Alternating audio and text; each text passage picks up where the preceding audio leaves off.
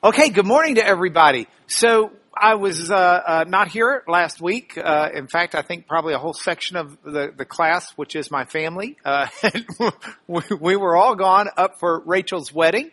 And a few of y'all who have knew Rachel growing up got a chance to free your schedule up and come up with us as well. And we're thankful for those of you who were able to do that, who were close to Rachel.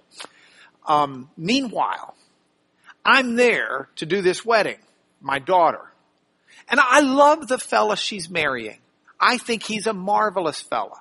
Oh, don't get me wrong. About 6 or 7 hours before the ceremony started, I changed my mind and decided, no, he's just a marvelous young man. His dad is one of the greatest guys I've ever met.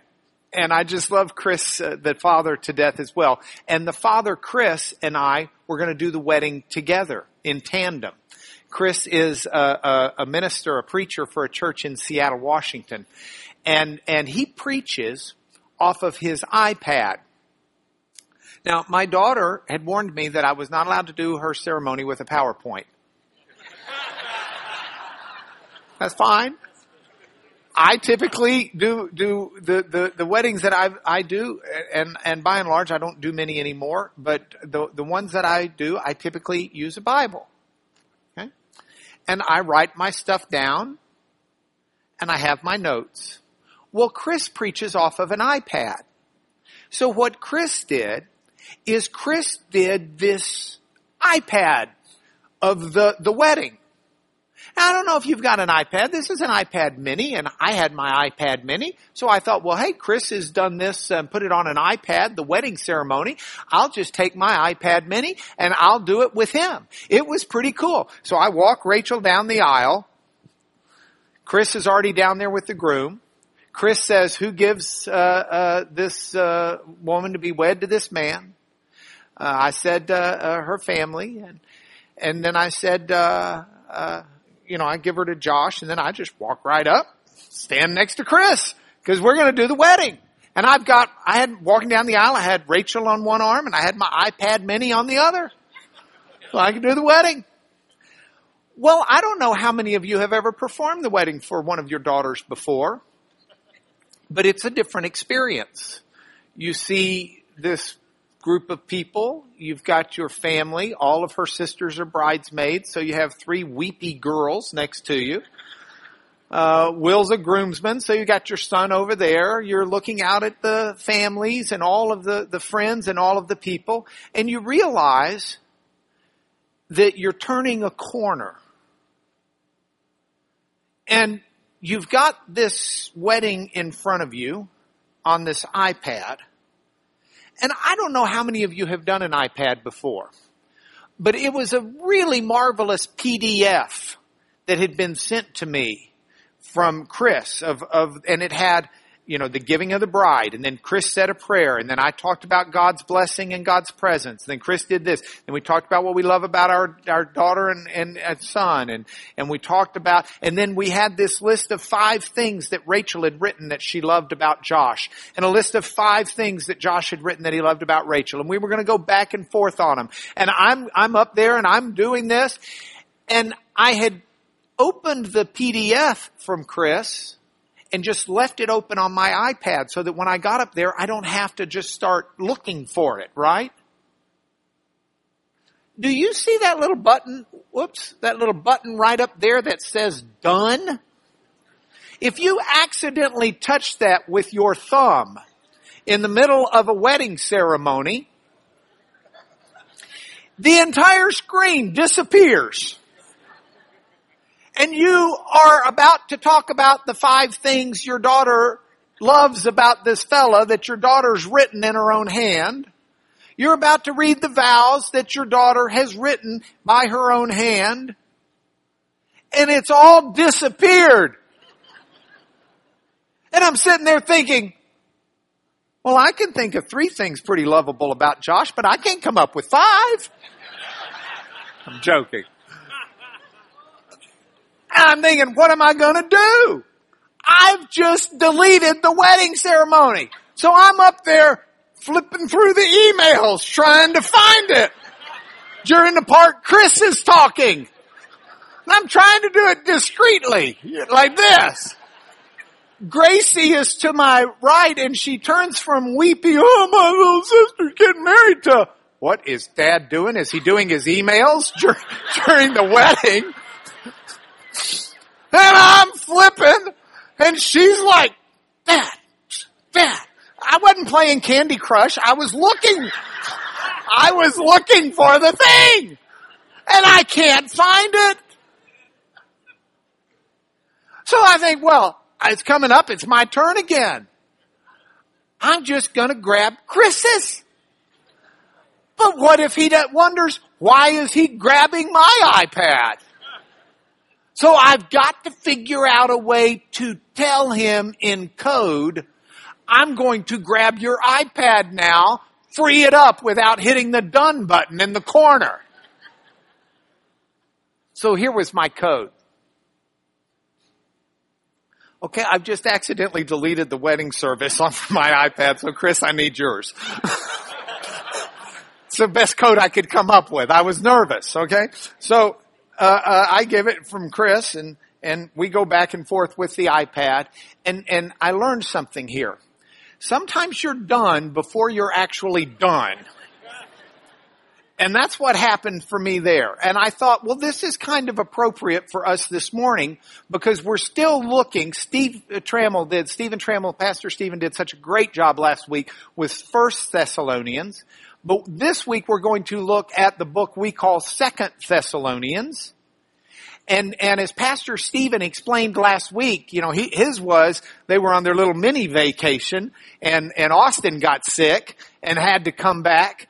And, by the way, kudos to our internet people for getting that posted so I could listen to Stephen's, teaching this week. He did a great job. But, I thought, man, I don't know who was in worse situation, but I got done with that wedding before I was done. And the same thing happened with Paul in Thessalonica.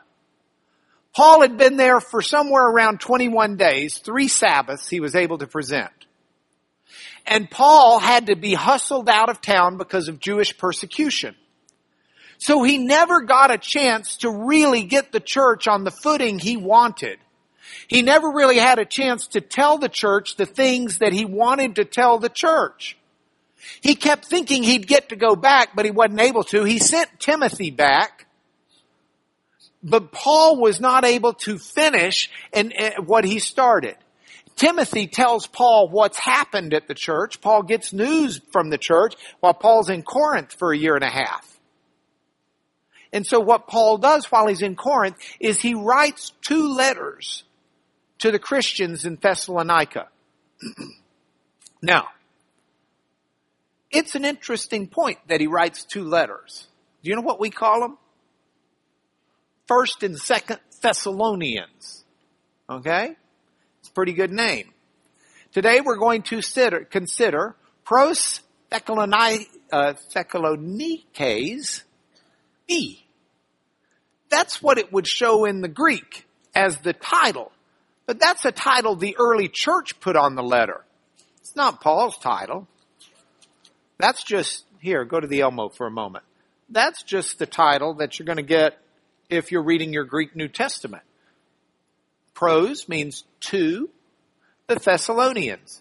B, as opposed to 1 Thessalonians, which is to the Thessalonians. You want to guess? A. To the Thessalonians A. So to the Thessalonians B. What we would call, if we go back to the PowerPoint, what we would call 2 Thessalonians. Now, I'm keeping the booth alert as we jockey back and forth. I want to show you something on the index of the Bible.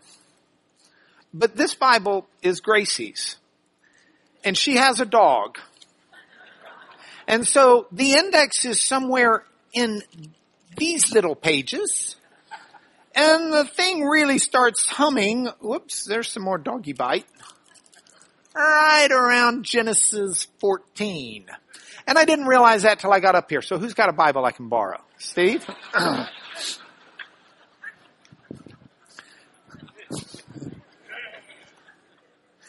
I am proud. When I first saw it, I thought we've raised a daughter, Becky, who could sink her teeth into God's Word, but it turned out to be just her dog that does.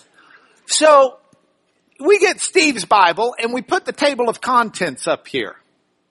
Now, originally, our New Testament was written, our Old Testament written as scrolls.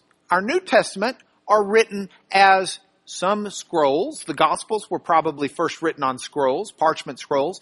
But Paul's letters very easily could have just been on parchment that was folded up. Or rolled up. But they weren't formal scrolls. Somewhere in time, the church collected Paul's letters together. And when they collected the letters together, they thought instead of walking around with all of these letters in our togas, maybe what we should do is put them together on one scroll. We'll have a scroll of Paul's letters. And so they did so. We don't know when. Probably around 70, 80, 90 AD. We don't know for sure. But this collection of Paul's letters is put together, and it might have started with someone who just had 6 or 7 of them. And then there were a couple more over here, and a couple more over there. Some scholars think that the Corinthian letters, which we'll study, God willing, in due time, were more than just 2 that were combined into 2 to fit the scrolls better. We'll discuss whether or not that's valid. The point is, then those scrolls get put into books later. The collection of Paul's letter gets put into the books that become our Bible by the early church as the church is putting all of the books together. This is done in the 200, 300 AD. So the church at that point in time has to decide, what order are we going to put these in? And wouldn't it be helpful? Oh, by the way, scholars readily say that the reason society moved, Western civilization, moved from writing on scrolls to books, they were called codexes, is because of the Christian church. Because the Christian church used Scripture so much and wanted to be able to find things readily. And it's a whole lot easier to find something like this than it is to have a 22-foot scroll that you unroll because you got to get to the page over here. And so the church wanted it in a form where they could readily read and access it. And to do so, what the church needed to do also is organize it.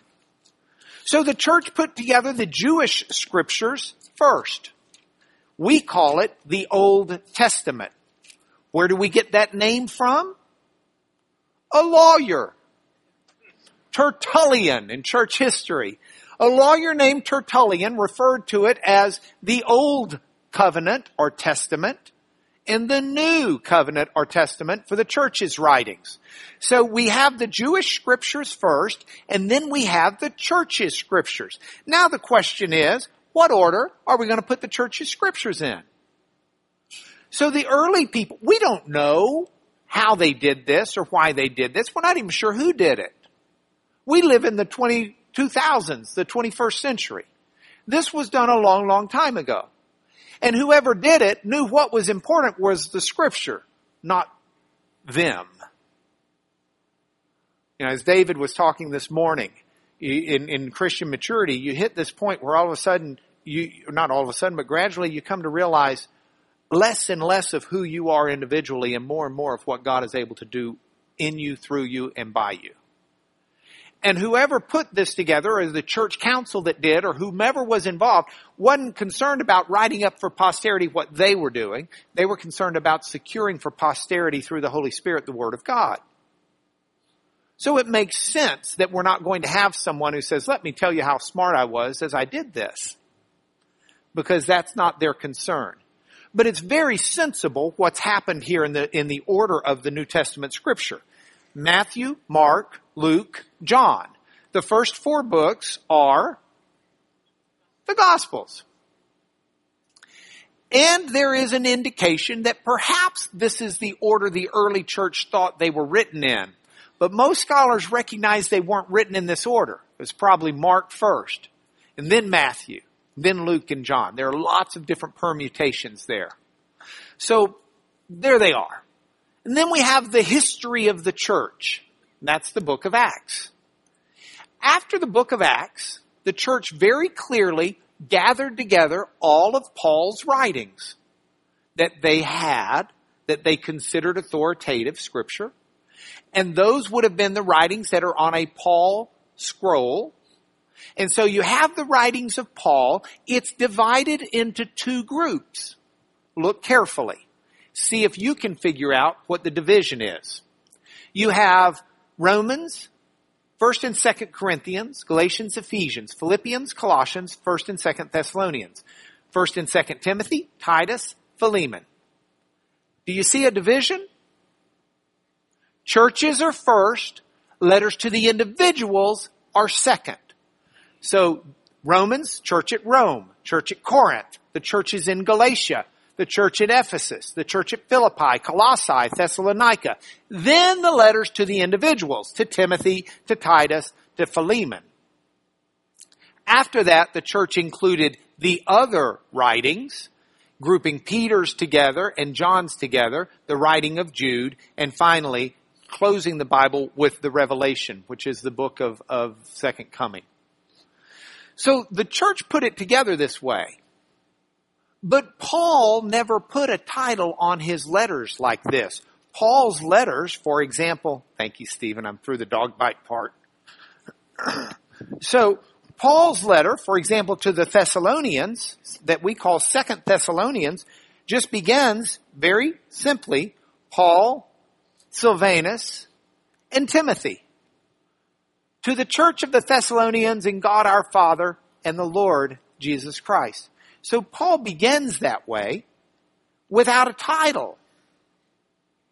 Now, scholars are uncertain whether the book we call 1st Thessalonians was written first or whether the book we call 2nd Thessalonians was written first. We assume, because we're reading it in the Bible, and 1st Thessalonians is listed first, that must be the first one written. And I think it probably was. But the order of Paul's books, scholars aren't quite sure why they're in the order they're in. They're not in chronological order. If you look at Romans, 1st and 2nd Corinthians, Galatians and Ephesians, Philippians, Colossians, 1st and 2nd Thessalonians, the books to the churches, that's not chronological order. Galatians was written first, not Romans. Romans is written before Corinthians, but Corinthians is written after Thessalonians. So the order is not by date. How are they put in this order? Scholars are uncertain. One theory is the bigger letters are at the front and they get smaller and smaller to the end. And that's true with one little exception. So maybe it was done by size. Maybe it was done by importance of the city. Because Rome was certainly the most important city. And then Corinth arguably was the most important city for the early church. So you've got Romans, 1st and 2nd Corinthians, Galatians. Is that more important than Ephesians and Ephesus? Maybe that breaks down there too. Scholars debate it. The bottom line is think about these things. It doesn't change your faith, but it's important that you know where your Bible comes from. It's important that you understand how these things are put together. And so we've got 2nd Thessalonians, and we should read it recognizing it was written about the same time as 1st Thessalonians. Probably written afterwards, but we're not certain. Sometimes it's interesting to read it as if it was written first, because it'll add a little bit of extra buzz to some of what we see. Now, let's look at it together for just a little bit. We're going to go through the text itself and just highlight a couple of things, and then we'll be done after we press the done button, I hope. If we look at how it starts, Paul starts out, Paul, Silvanus, and Timothy. Now, some of you astute folks are going to be looking at that and you're going to be saying, wait a minute. I remember Acts 17 when Paul is in Corinth with those fellas. According to Luke, in Acts 17, because we talked about this before I left, where is it? Now, 17:4, here it is. Some of them, this is in Thessalonica, some of them were persuaded and joined Paul and Silas. Paul and Silas? Or Paul, Silvanus, and Timothy. It's the difference between, in Greek, if we turn the Greek letters into English letters, it's the difference between Silas is just basically S-I-L-A-S in the Greek. Silvanus is S-I-L, but it's got an O-U-N-A-S. So you've got this little insertion of an O-U-N as we would, oh, I'm sorry. Yeah, I wrote it. See, never mind. I do this all the time. That's the Greek letter N is written like an English V. So that's a Greek N. So there, make it that. So O-U-N is inserted in the Greek. Were these two different fellows? No. That's the difference between Will and William. Paul writes with the more formal name. Luke uses the buddy name, which is interesting. So Paul's writing, and for Paul it's a serious letter, and Paul always seems to use the formal name. We already saw it when he wrote about Aquila and Priscilla. We see the same thing here, because Paul will call her Priscilla instead of Prisca, that Luke used. So Paul, Silvanus or Silas, and Timothy, to the church of the Thessalonians in God, look at this, our Father and the Lord Jesus Christ. Now, our temptation when we read Scripture and study is to read through things we already know pretty quickly. We don't pause. And I want us to pause on this for a moment. Paul says, God, our Father. Patrihaimon in the Greek. God, our Father. And there are two things that this signals out to us. And this is just an example of how if we pause and chew on Scripture, it starts unfolding layers like an onion. Except doesn't make you cry as readily. It can make you cry, but out of joy sometimes. Anyway, you peel back the layers.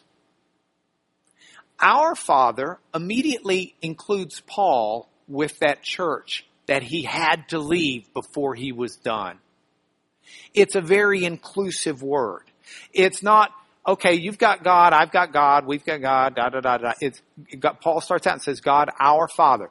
Paul's not with them physically, but spiritually, Paul's saying we're all one family. God is our Father, whether I'm in Thessalonica with you or whether I've been pulled away. So you've got that idea. The second idea that's found here that's beautiful to me is the church from its earliest days that we've got, from the very earliest writings of the church, the Didache. The church was praying the Lord's Prayer 3 times a day, teaching the new members of the church to do the same thing. Morning, noon, and night. Pray the Lord's Prayer. How does the Lord's Prayer begin? Our Father, who art in heaven. And so Paul's using a phrase that is a phrase that church and every one of its people would know. It is our Father who is in heaven. So Paul writes to the church of the Thessalonians in God our Father and the Lord Jesus Christ. It's marvelous. Grace to you and peace from God our Father and the Lord Jesus Christ. Now, a typical Greek letter, and we're pausing on this and we're going into some more detail because ultimately this class is about learning more and more we can about the New Testament. We're trying to unfold it and learn about it as well as figure out how it applies and changes our lives. We're exploring as well as being convicted. So we need to know that in a typical letter of the day, a typical letter would begin very much like Thessalonians. A typical letter would begin with who it was to, almost like an email does today, from. And then there's a reference line in our emails today. So for Paul, it is a little bit opposite. It starts out with the from, and then it's got the to. And then it's got not a reference, but it's got an introduction. Subject, we could call it maybe. But it's just basically this idea of introduction. So it's from Paul, Silas, and Timothy. It's to the church in our Father. Okay? So it's to the church in our Father, and then his intro is grace and peace. That's like we today typically will start a letter with dear, so-and-so, so-and-so, so-and-so. Grace and peace was a very standard introduction, but Paul doesn't use it in the standard way. Every Thessalonian who had read a letter would have had probably grace and peace at the start or something similar, but when they get Paul's letter, they get it this way: grace and peace to you from God our Father and the Lord Jesus Christ. Because Paul recognizes and wants them to understand he doesn't just give them a formal greeting. He wants them to have the grace and to have the peace that comes only from God. It's a different kind of grace. It's a different kind of peace than the world could ever have from God our Father and the Lord Jesus Christ. Now, as we keep going and look at this just a little bit more, and we won't get too bogged down, I'm not going verse by verse, except at the beginning to explain how some of this works. We ought always to give thanks to God for you, brothers, as is right, because your faith is growing abundantly. And the love of every one of you for one another is increasing. Paul knew their faith was growing because he could see it reflected in the way they treated each other. If you were a guest this morning, the reason we want to greet you when you're here is out of the love that flows from God that changes who we are and how we see you.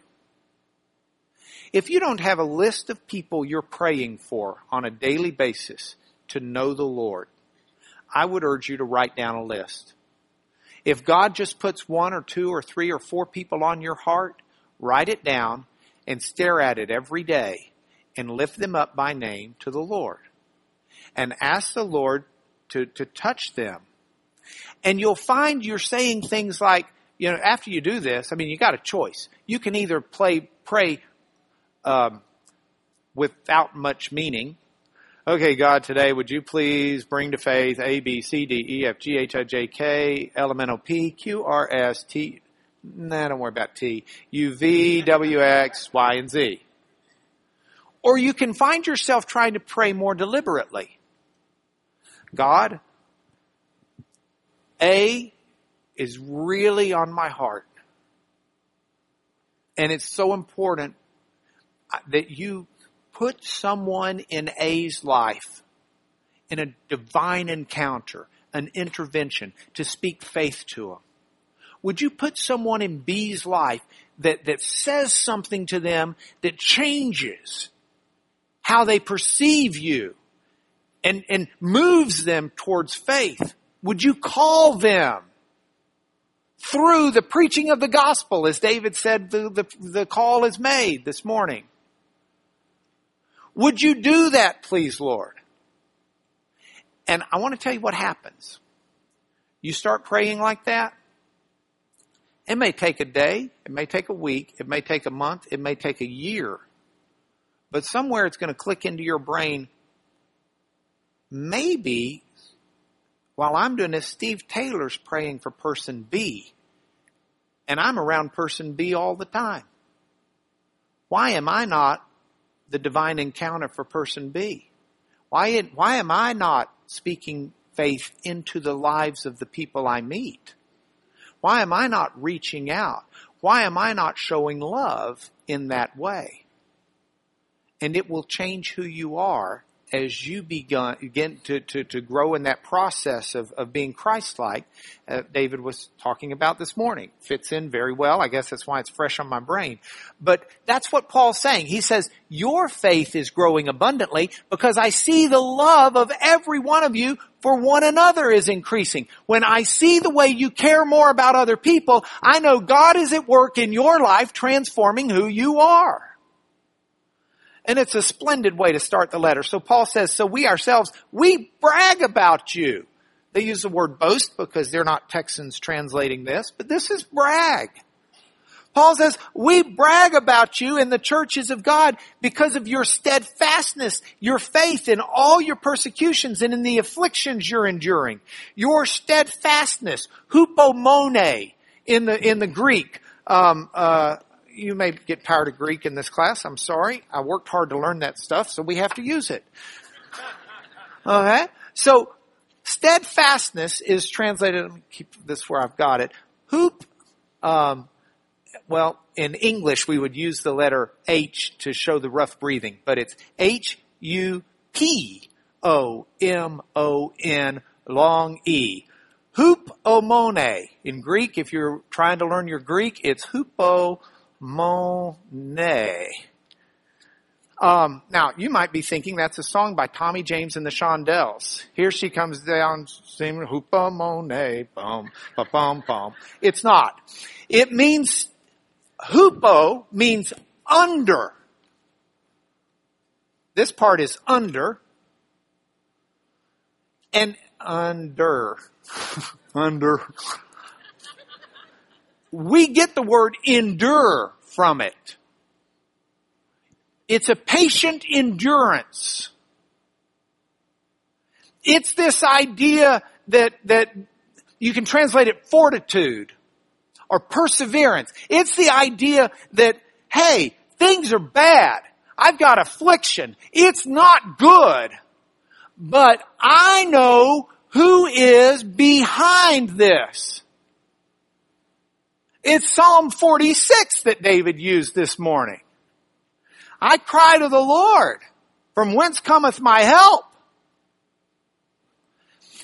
The whole, all right, we got to go to the PowerPoint for a minute. I'm behind a couple of slides because I got carried away, so let me click through a little bit for a moment. There, we'll start here. Why does God even allow suffering? It's a question we often ask. It is a question that's sensitive to people.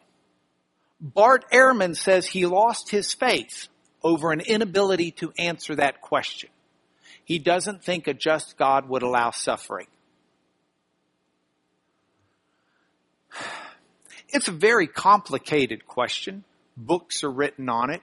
Lectures are given exhaustively on it. I can't tell you in 1 minute why God allows suffering. But I want to talk to you about it nonetheless. Suffering happens in this world because this is not a perfect world. This is not the world the way God made it to be. That's the lesson of the Garden of Eden story. This is a world that's the fruit of rebellion against God. And rebellion against God produces suffering. And we're born into a world of suffering. Why does God allow it to be? Because God created us with an ability to make choices. And when the choice was made to rebel against God, the result is suffering just as surely as if I make a choice to stick my hand in a fire, the result will be a burn. That's the way it is. And God's not a God who can change. He's perfect. And by definition, perfection, if it changed, would not be the same. So God can't change. He's got a world that can and that has. And so we live in a world that's under a curse. We live in a world that's broken. We live in a world that has rebellion at its heart. And we live amongst people that are rebellious people. And rebellion against God produces suffering. Why does God allow it? The promise is that He doesn't. We're caught up in a time vortex of seeing it right now, but the whole purpose of the cross is that God will take the suffering to Himself and do whatever it takes to make sure that there is an eternity where there are no tears. But in the meanwhile, we live in a tragic world where we see day by day the suffering that rebellion from God brings. And it's tough. And while Bart Ehrman and others may want to say, well, if there was a kind God, He would just eliminate it all right now and not wait till the end. Well, that's not the end. That'll be the right now when it happens. The end doesn't come. It's called eternity. Okay?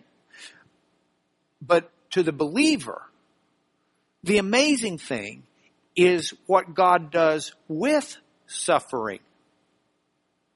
He does not allow you to suffer, and He does not allow me to suffer needlessly. The suffering is not just something horrible that's happening that nothing good can come from.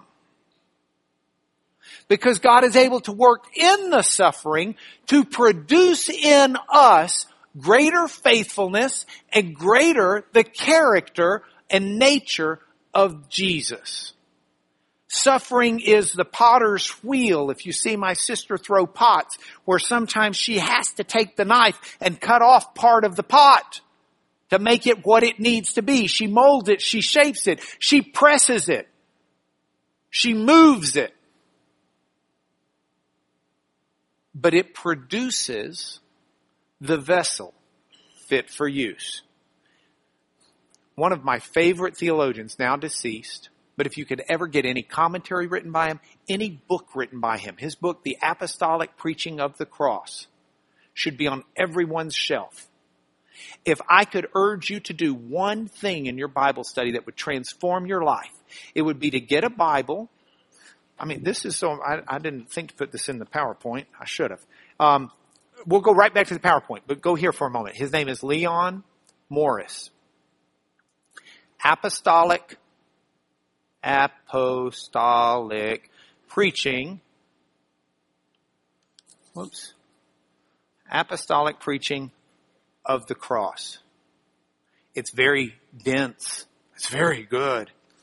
You get that book and you start on page 1 and you read every page, and every scripture it references, you turn to that scripture in your Bible and you make a note of what point Leon Morris is making.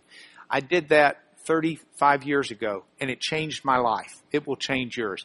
But go back to the PowerPoint, please. Here's what Leon Morris said about suffering. He said, the New Testament does not look on suffering in quite the same way as most modern people. To us, suffering is an evil in itself, something to be avoided at all costs.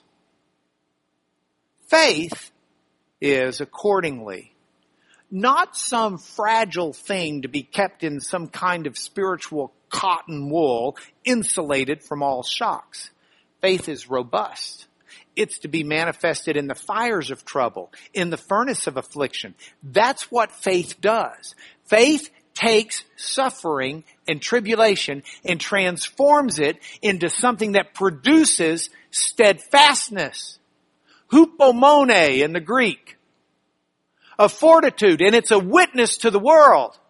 Yes, I'm going through suffering. And yes, I don't belittle it. And yes, I don't say, oh, I'm so sorry that they died. It was God's will for them to die. No, it wasn't God's will for them to die. God made them to live forever. They die because there's sickness and disease, and it's a rebellious world, and it's a bad world in so many ways, but God will redeem it. And in the midst of the suffering, He gives me the strength, He gives me the patience, He gives me the endurance and the fortitude, because I see what's coming at the end. And so I can stand up in the middle of the suffering by His grace and through His strength. That's the testimony not only to the world, but that's what molds and shapes us into believers in Him and His purposes, and not simply what we want today and what makes us happy. Sorry, I quit teaching, went to preaching. So,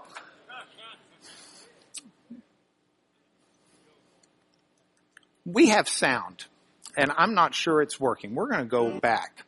I didn't warn the people back there. You didn't pull the sound. Do you think we have sound? You think it'll work?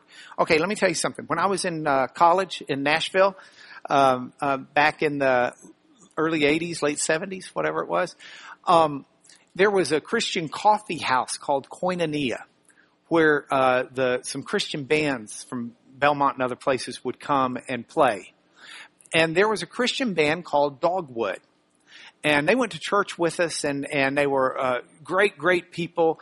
Steve and Annie Chapman. Annie didn't sing with them, but Steve Chapman was one of them. They had a song that was a wonderful song that talked about how you endure tribulation in this way. And it's the kind of thing I can't find it on a CD, because it's just one of these songs that was back 35 years ago. And I'm sure it's on some old record somewhere, but who's got a record player? My kids don't even know what they are. So I found out through the wonders of the internet that there was a Koinonia coffee house reunion that was held, where some of the bands that used to play when I was in college all got back together as old geezers and played again. This happened about 4 years ago. And sure enough, this band Dogwood got back together and they played this song. This is one of those songs that's in the back of my brain because I've lived by this song. Different phrases in this song have been stuck in my brain. But I like what this song says about it. I've discovered this on YouTube, so I'm playing it for you. Are you ready? All right, let's try it again.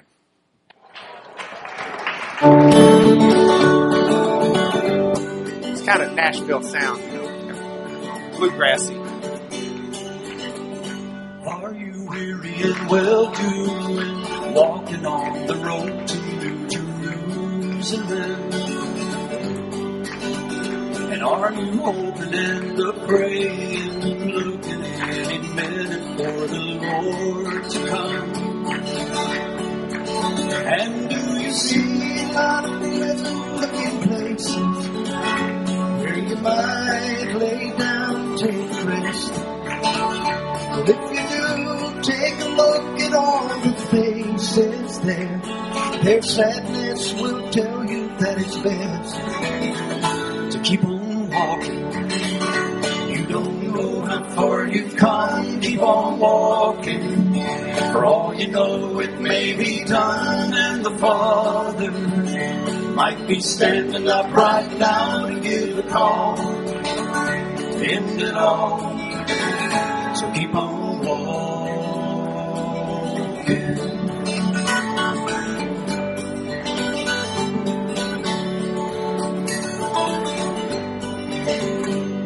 Now if you need a feeling to keep you on that road you started traveling on, you're gonna have some trouble learning that it's faith that'll keep you moving on. In the Lord, He'll start you off from sitting, but sometimes you have to take a stand. But standing's not another word for quitting. No, it's just taking a tighter hold on His hand. So keep on walking. You don't know how far you've come. Keep on walking. For all you know, it may be done, and the Father might be standing up right now to give the call to end it all. So keep on walking. And you don't know how far you've come. Keep on walking. For all you know, it may be Son and the Father might be standing up right now to give the call. End it all. So keep on walking. Keep on walking. Keep on walking.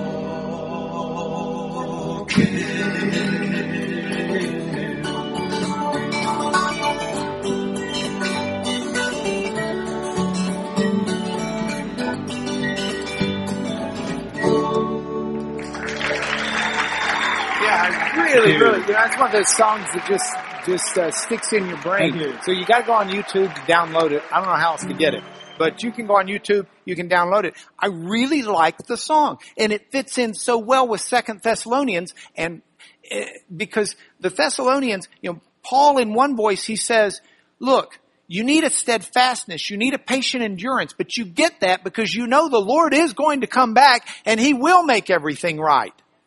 And whatever it is that's caused your suffering, justice will be done. And we don't know when. And we don't, which brings up another point. Next week, I will not be here. I try never to miss this class, but I committed a long time ago to preaching at another church that's in Timbuktu or Copperfield or somewhere. And so Jared will be preaching next week, and he's going to talk some about eschatology and different views of the Lord's coming back. Because Paul brings that subject up. It's a natural transformation in his writing. You don't know what's going on. You do know, though, that the Lord will end this right. So you keep on walking.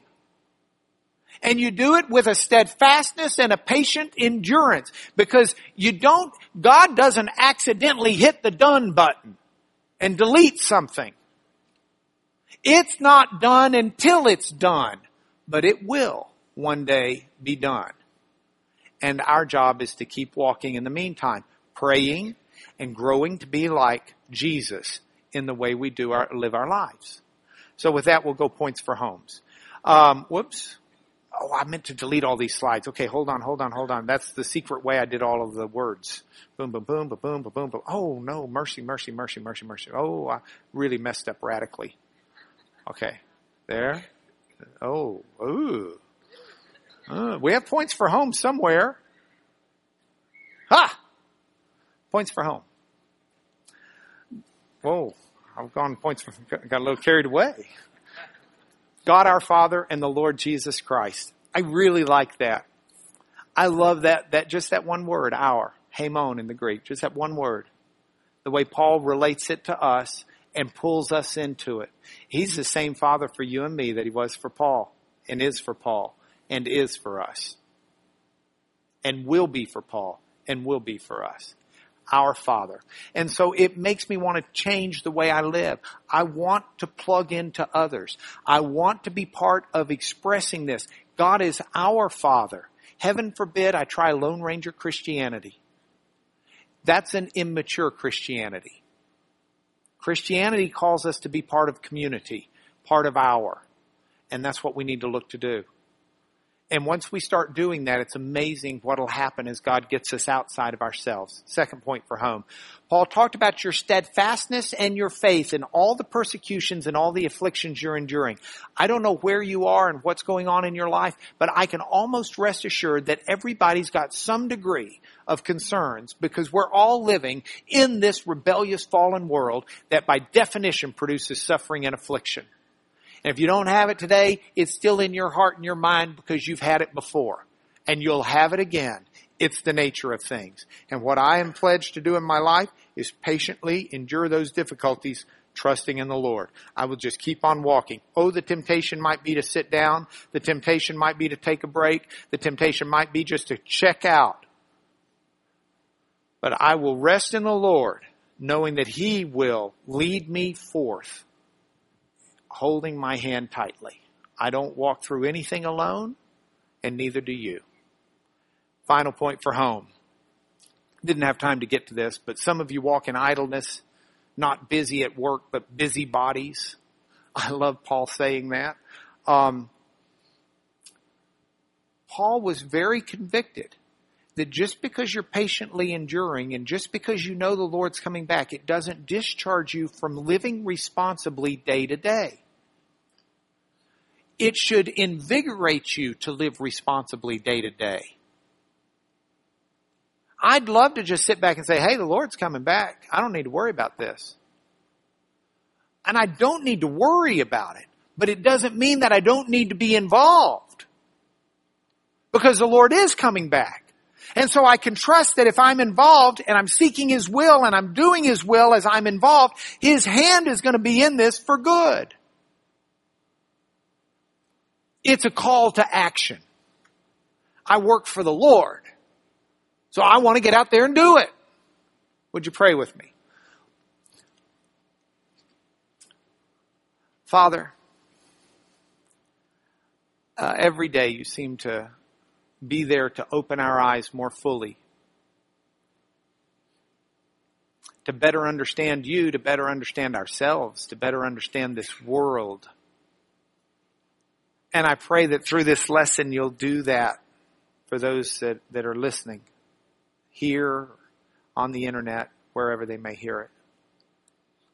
Lord, that the message of your faithfulness, of your steadfast love, will affirm and produce in us a steadfast faith, making us vessels fit for your purposes, that we would walk in them and do your work and busy ourselves about your business, our Father in heaven, so that your will may be done on earth as it is in heaven, so that your kingdom will come on earth as it is in heaven, so that your name will be declared holy and righteous on earth as it is in heaven. That's what we want to be about. Through our Lord Jesus we pray. So be it. Amen.